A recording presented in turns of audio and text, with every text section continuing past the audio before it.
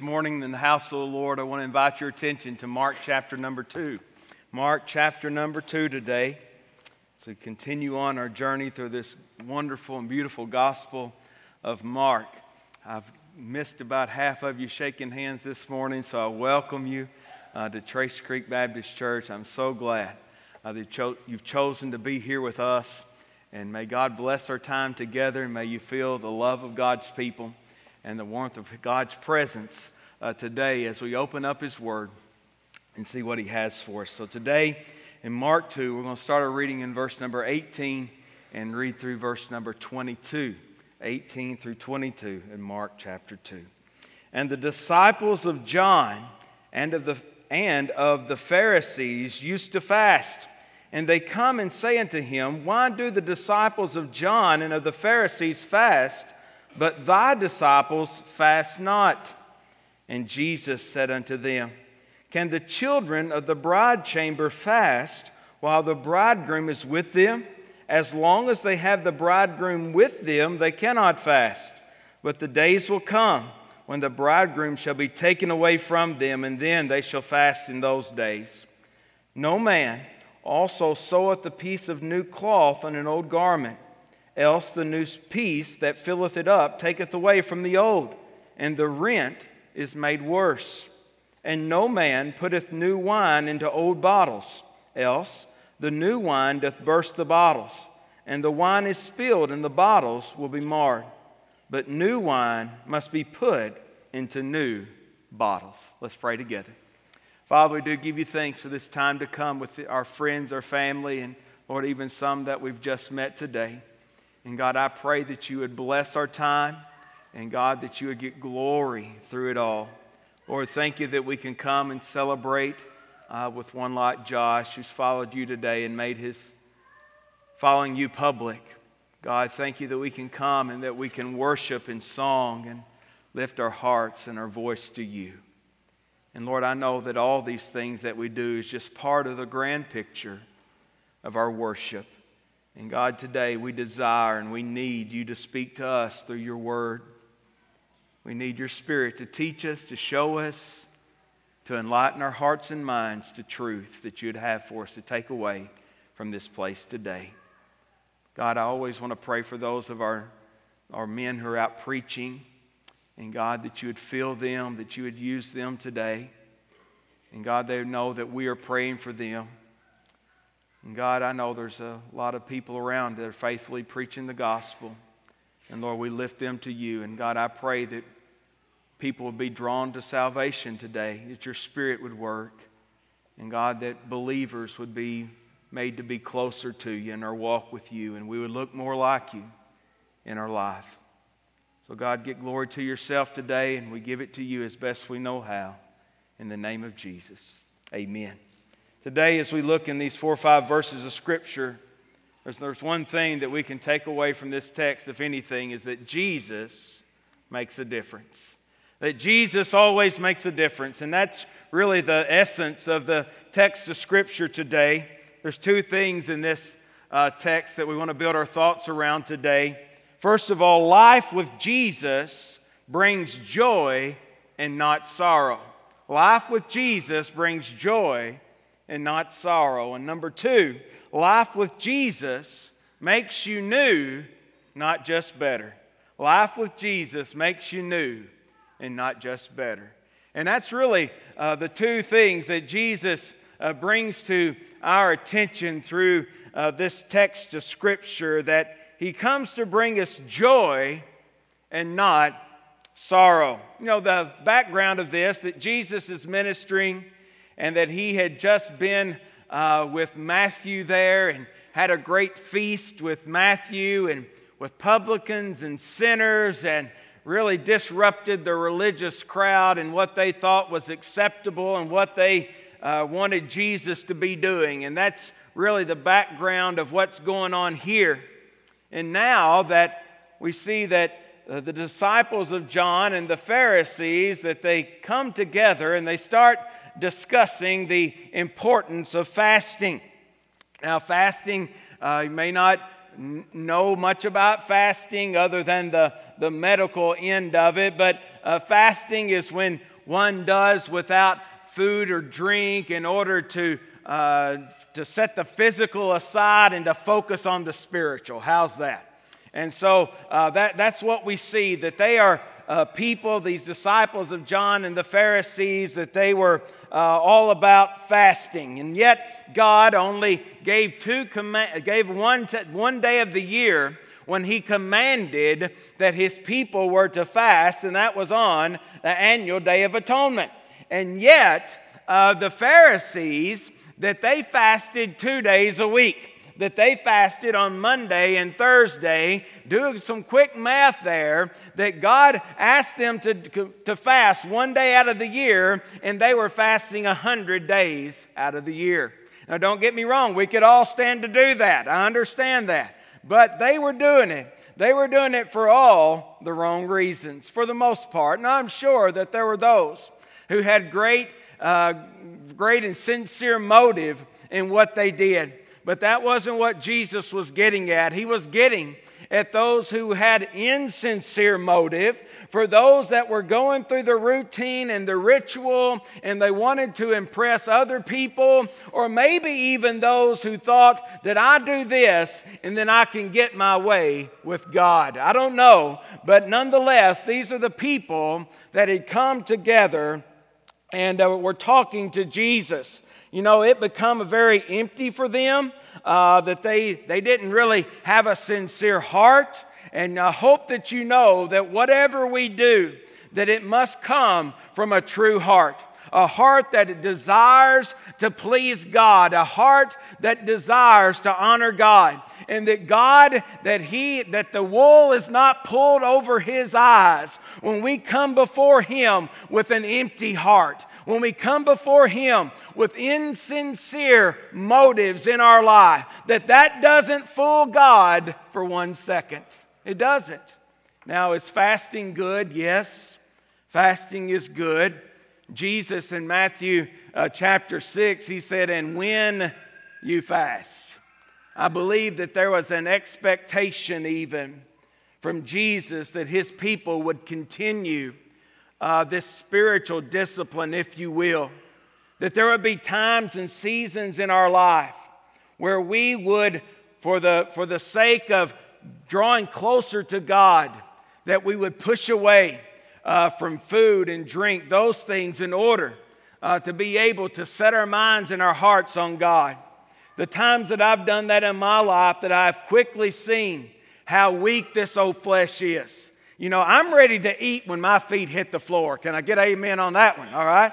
And so, you know, I'm reminded quickly how dependent that I am upon food. And it reminds me that I ought to be as anxious to get with the Lord as I am to get with my food. What it should remind me of.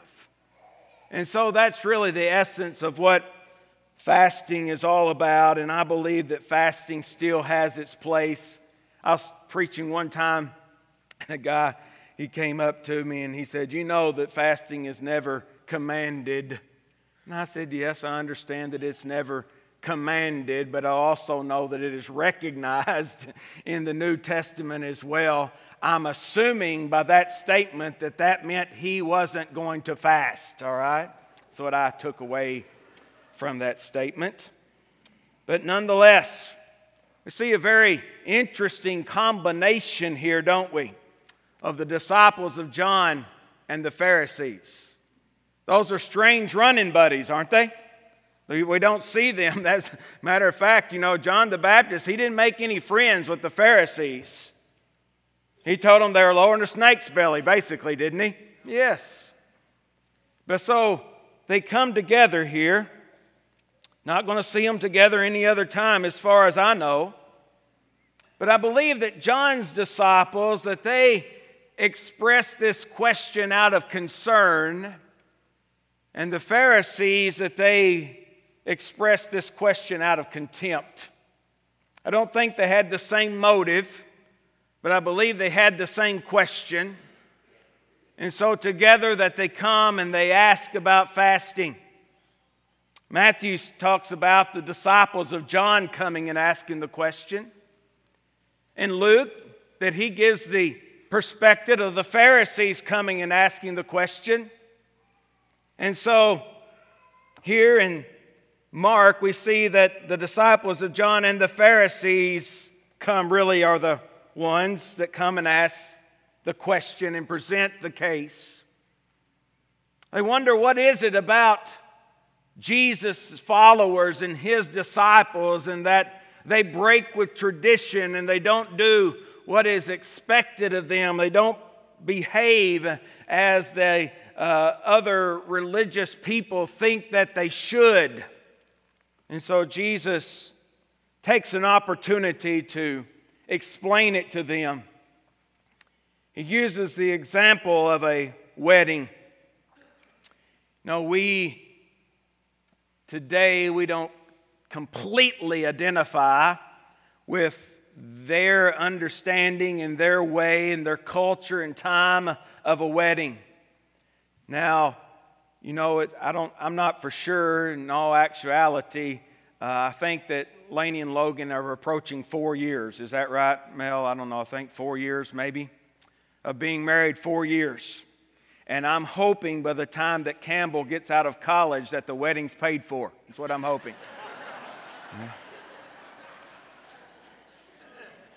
A wedding is a special thing. It about killed the Stinsons and the Dillards getting them married. It's just a lot of work. A lot of work goes into it. Whether it be on the groom's side or the bride's side or whatever, that there is a lot that goes into it. And I understand that we did ourselves no favor by having only one child, all right? And so probably a little bit higher expectation from her, since she knew there was nobody else to, come along. And yet, there was so much. We wanted it to be a great time, and I have to say that it's one of the greatest times of our life. And I don't regret anything that we did. I really don't.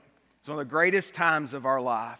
A time of celebration, a time of our families coming together, and we are blessed. And I'm not saying this just because Roy's sitting back here today, but we are blessed to have in-laws like we do, and people that we can love and care for. And it's a blessing from God. And thank God that He's brought their lives together and our lives together. And we celebrated that. And my mom, she about broke Dad spending money. She about wore him down, cleaning getting the property, because the reception was in their backyard, and, had Dad on a ladder, and she had him up in the bucket of the truck, cleaning on the house. And it was a big to-do. And man, some of y'all came those days and helped set up tables. One of our church members would come rolling up with a big truck, a big box truck that had tables and chairs that brought in from Paducah, and we're setting all that up. And oh my goodness, what a big deal. I was climbed up in a tree hanging a chandelier outside. It was a huge deal for us. But it wasn't really that big a deal in comparison to everything that a wedding was in that day. It was a big deal. We don't, and I don't know, I've got mixed emotions on this. Should you, spend your money up front and have a big blowout, or should you spend it later? I don't know. I think we might ought to start putting a little bit more emphasis on it than we do. I don't know. But for these people, it was a 7-day affair. They just didn't show up and get married at the courthouse. But they made it a celebration that lasted all week long. It would begin as soon as the groom would show up with all of his attendants. And the partying would ensue. That they would eat and they would have great times together. They would laugh and enjoy. And man, it was the highlight. It was the highlight of that family. It's the highlight of that community. It was a wonderful time to experience. It was joyful, is what it was. And Jesus said He brings that picture to their mind. And Jesus said unto them, can the children or can the attendants of the bride chamber fast while the groom is with them? As long as they have the groom with them, they cannot fast. But the days will come when the groom will be taken away from them, and then they shall fast in those days. So he likens it to a wedding celebration. Us being in relationship with the Lord Jesus Christ. You see, here, in this specific incident, in this application, in context that he is speaking about Old Testament Judaism and life in Christ. That he is saying that things are not the same, that things are changing. But I think that in our context that we need to be reminded as Christian people that there is to be an intense joy about our walk in our relationship and you and I having the presence of the Lord Jesus Christ with us. You see that we have gotten over that we have forgotten what a joy it is. That we take for granted the joy of having His presence with us. You know what? Here in this day, it would be rude, it would be ridiculous, and it would just be plain old wrong. If the people in the wedding, if the wedding party did not celebrate, if the wedding party did not enjoy themselves, if the wedding party did not have a good time while the bridegroom was in their midst. And I believe it is just as rude, it is just as wrong, it is just as ridiculous for us as God's people to have His very presence with us, being dwelt by the Spirit of God, know what it is to be His child, to live in His presence, and yet we live like there's nothing to it. Oh, I think, let's give the Lord a hand clap today.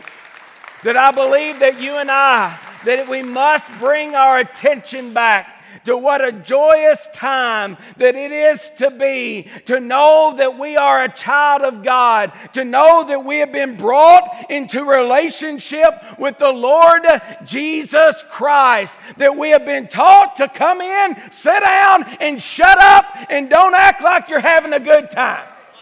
That's what we've been taught. Friend, that's not what Jesus taught us. That's what your mama might have taught you, but it's not what Jesus taught you. Friend, that Jesus said that I've come to bring joy in your life. And I've come to bring joy in this place, and I've come to bring joy in your life.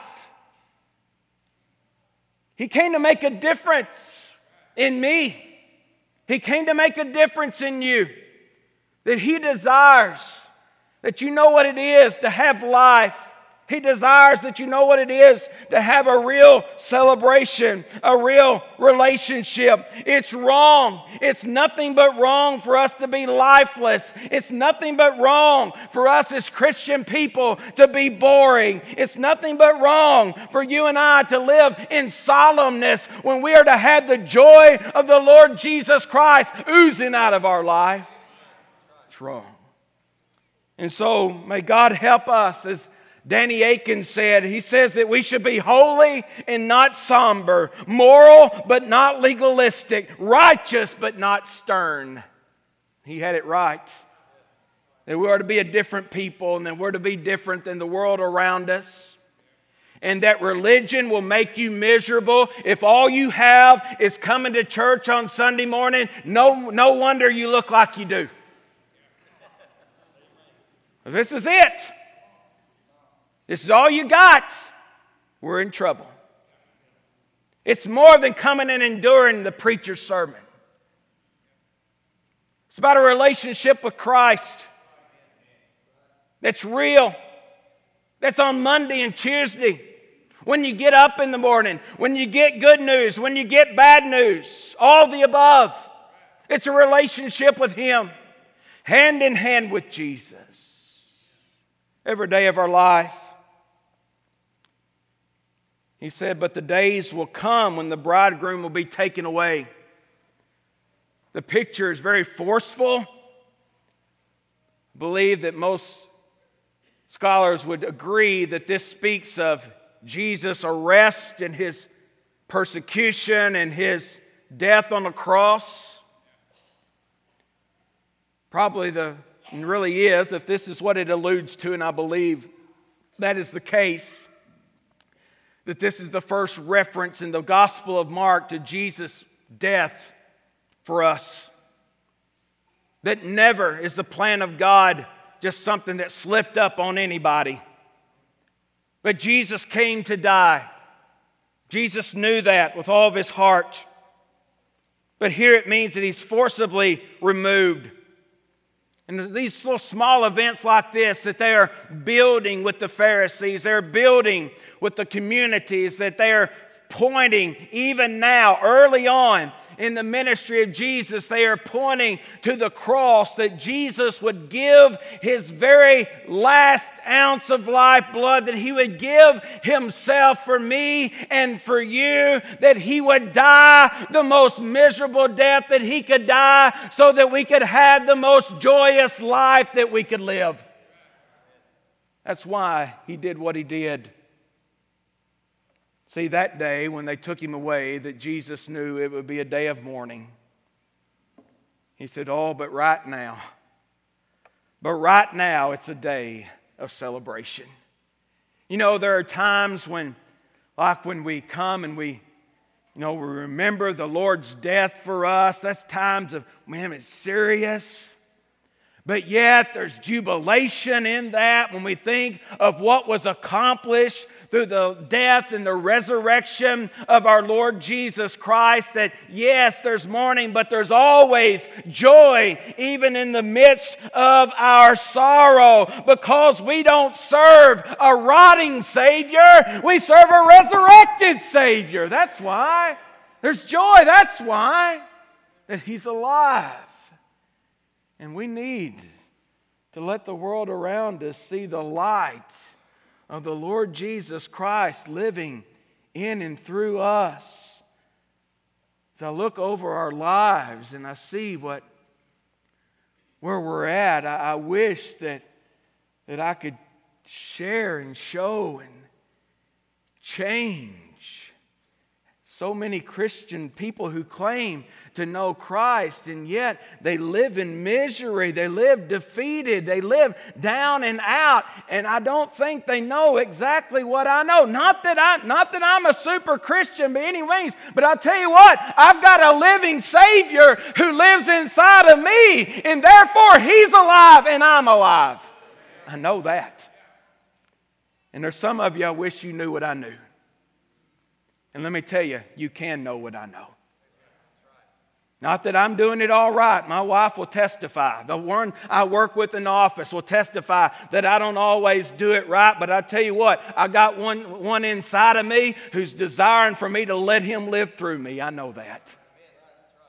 And I can't help, even in the midst of sorrow, even in the midst of hard days, I can't help but have joy in my heart. And Jesus desired for these people to understand that. And I believe that God desires for us today to understand that. We're talking a little bit about that in Sunday school this morning. That we need to let the lost world know what's going on inside of us. That we have peace in our heart. That we have joy in our heart, that we have a relationship with the Lord Jesus Christ, that we've been made right with God the Father, that we're not living in agony and despair, but we're living in peace because the Lord Jesus Christ, that through the cross, that He brought us peace with God. We have that. What a blessing and what a truth that it really is. In verse 21 and 22, life without Jesus makes us new, not better. Now, he concludes with two clear analogies, parables or whatever, as he tries to help master this thought in our hearts and minds. The point is clear that trying to tack on Jesus, trying to tack it on to what these Pharisees believed, or trying to even tack on Jesus to what John the Baptist taught and what he preached, was not going to work. Let me tell you something. That hadn't changed one bit. Just tacking on Jesus to your life ain't going to help you one iota. And I'm afraid that's the gospel that we've often preached. You just tack on Jesus, that things will get better. But let me tell you what. I'm fully convinced when you look at a text of Scripture like this, if you tack on Jesus, that your mess is going to get messier is what it's going to do. If all you do is tack on Jesus, it's not going to help you one bit. It's probably going to make things worse in your life. Because you're going to try, and things are going to get worse, and worse, and you can't figure anything out but to blame it on Jesus. And yet you've never surrendered to Him, you've never given it to Him, you just try to add Him to your life instead of making Him your life. Now, I'm not picking on any organization, but it fit my sermon, so I'm going to use it. If you don't like it, tough. There are those organizations that say we're making good men better. And that's fine if a human organization wants to make a good man better. You hammer down, try your best. But that isn't what Jesus came to do. That's not what He came to do at all. He came to save us. He came to change us and to make us new. He didn't come to make you better. He came to make you new. When you got born again, you didn't get a better version of yourself. When you got born again, He changed you. He gave you a new heart. He gave you a new life. He gave you new hope. He gave you a new home. You're new. Not better, you're new. And if that's all you're looking for is something to make yourself a little bit better, you might as well stick with your organization, because Jesus didn't come to make you better. But I'll tell you what, He'll make you new if you'll come to Him today. Yesterday I got to eat breakfast with Josh Riley. Josh was baptized today. I'll tell you what, I left there excited because I ate breakfast with a new man. Amen.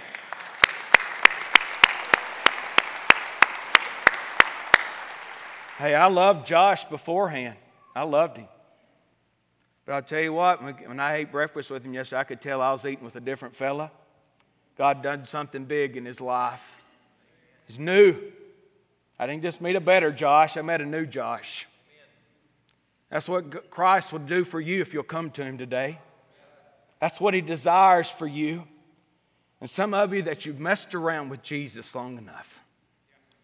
You've tried tacking Him on, adding Him on long enough. He desires to make you new. Now I want to invite you to come to Him. He's never lied to a person yet. There's not one person who's come to Him in genuine faith and repentance that they didn't leave a different person. Every time, without fail, He brings life and He brings salvation. Jesus' point here was that you can't fix an old garment by tacking something new on it, because that something new, it's going to get wet and you're going to dry and this and that, and it's going to shrink and it's going to pull on that old garment, and it's not able to take it. And that's how it was with these Pharisees. That, they could have tried to maybe be a little bit more compatible with Jesus or whatever, but it wouldn't work. That's how it is, with human attempts to fuse and to mesh all these different world religions. See, because Jesus won't mesh with it. That's why. It won't mesh.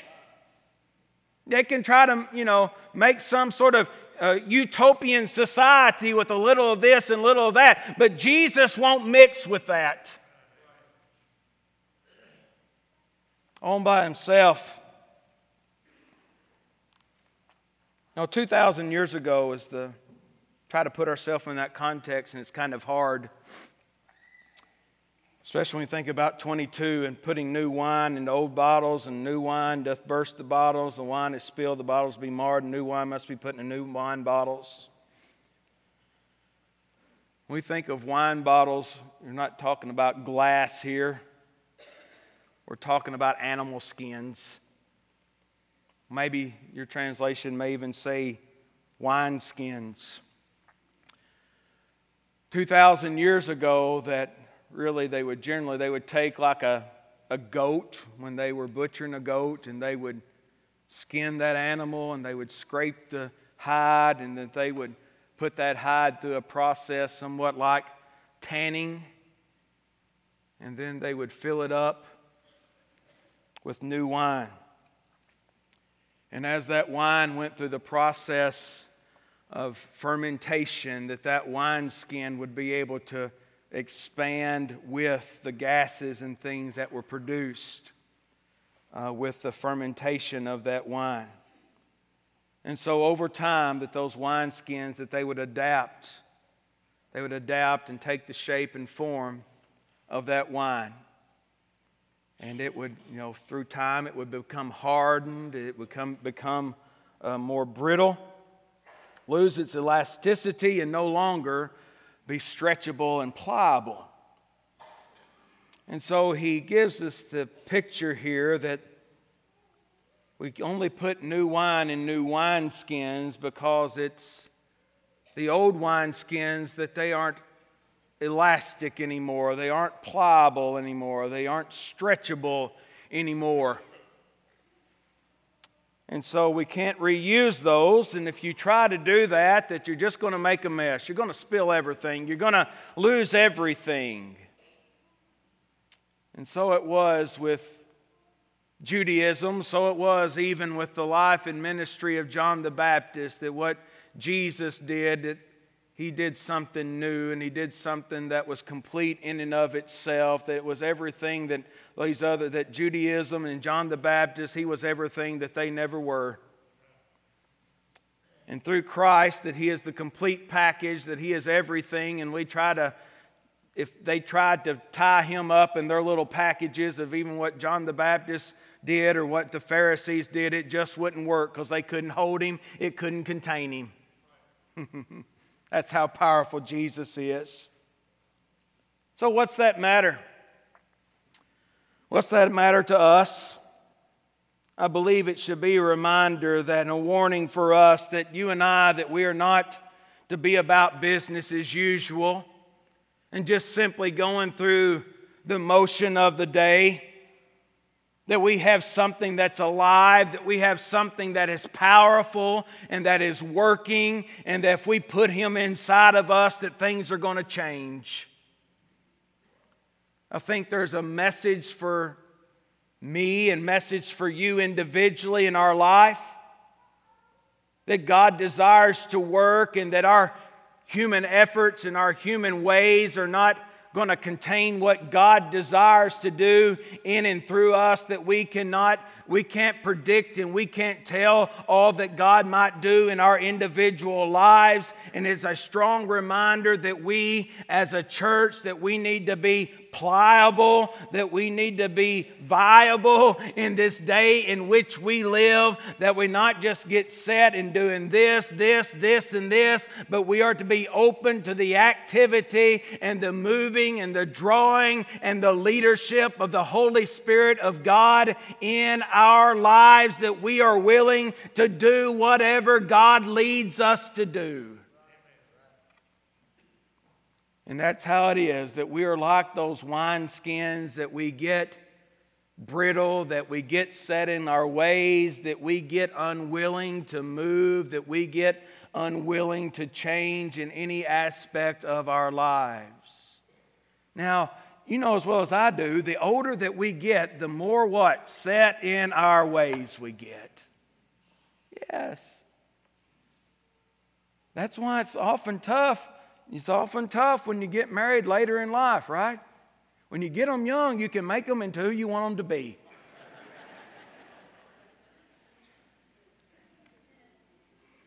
Not so easy once they're set in their ways. You know what? We do that spiritually. We do that as a church. So may God help us that we would not just become mundane, not be mundane, but even in our lives, individually and in our lives collectively as a church, that we would be burdened,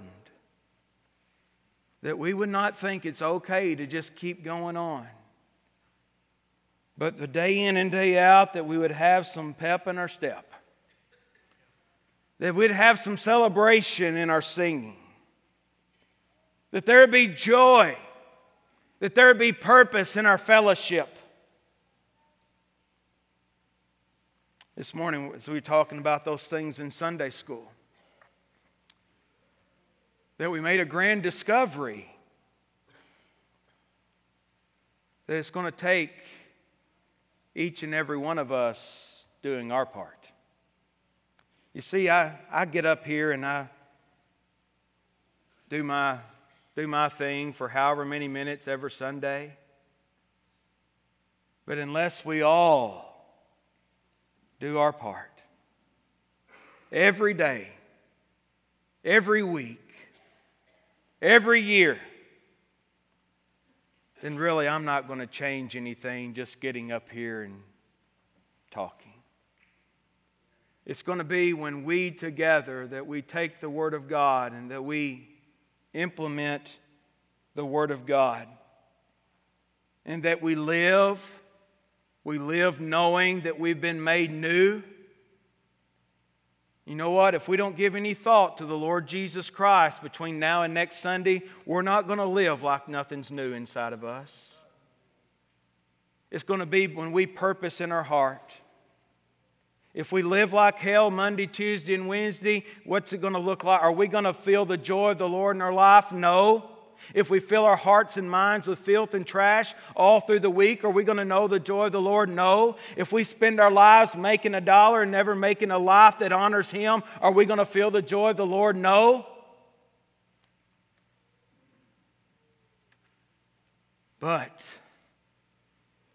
if we give some consideration that we live in the presence of the Lord Jesus Christ, and therefore, it behooves us. Therefore, it is demanded of us that we live, that we are in times of celebration.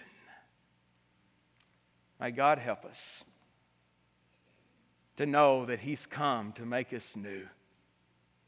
He's come to give us a quality of life like we've never known apart from Him. Let's pray together.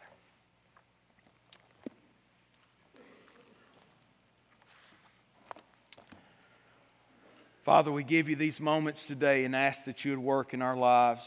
Lord, draw us to yourself. God, teach us. God, teach us to look like Jesus. God, teach us to love to be with Jesus. Lord, and day by day and moment by moment to enjoy His presence in our life. Lord, to live above and the circumstances of life that would tend to drag us down and defeat us. And God, that we'd set our eye and our hope upon you, the real joy giver. And God, I pray, God, as your Spirit works in this congregation today, as it moves among us, God, I pray that you'd open eyes to see. I pray that you'd open ears to hear from you today. God, for victory, like they never thought possible, that today that you'd bring. God, help me to teach us and help me to show us. But God, I pray for people with a like mind and heart to follow you. And God, that we'd get over the hang-ups of our life that have us living in legalism and fear. And God, that we'd move on in joy and victory for what you have for us, God. And Lord, that we would hear, that we would congregate to celebrate. But God, that our life away from here will be a life of joy because of what you've done for us. I just ask you to minister to people as your Spirit sees fit today in the name of Jesus. Amen. Let's stand together this morning.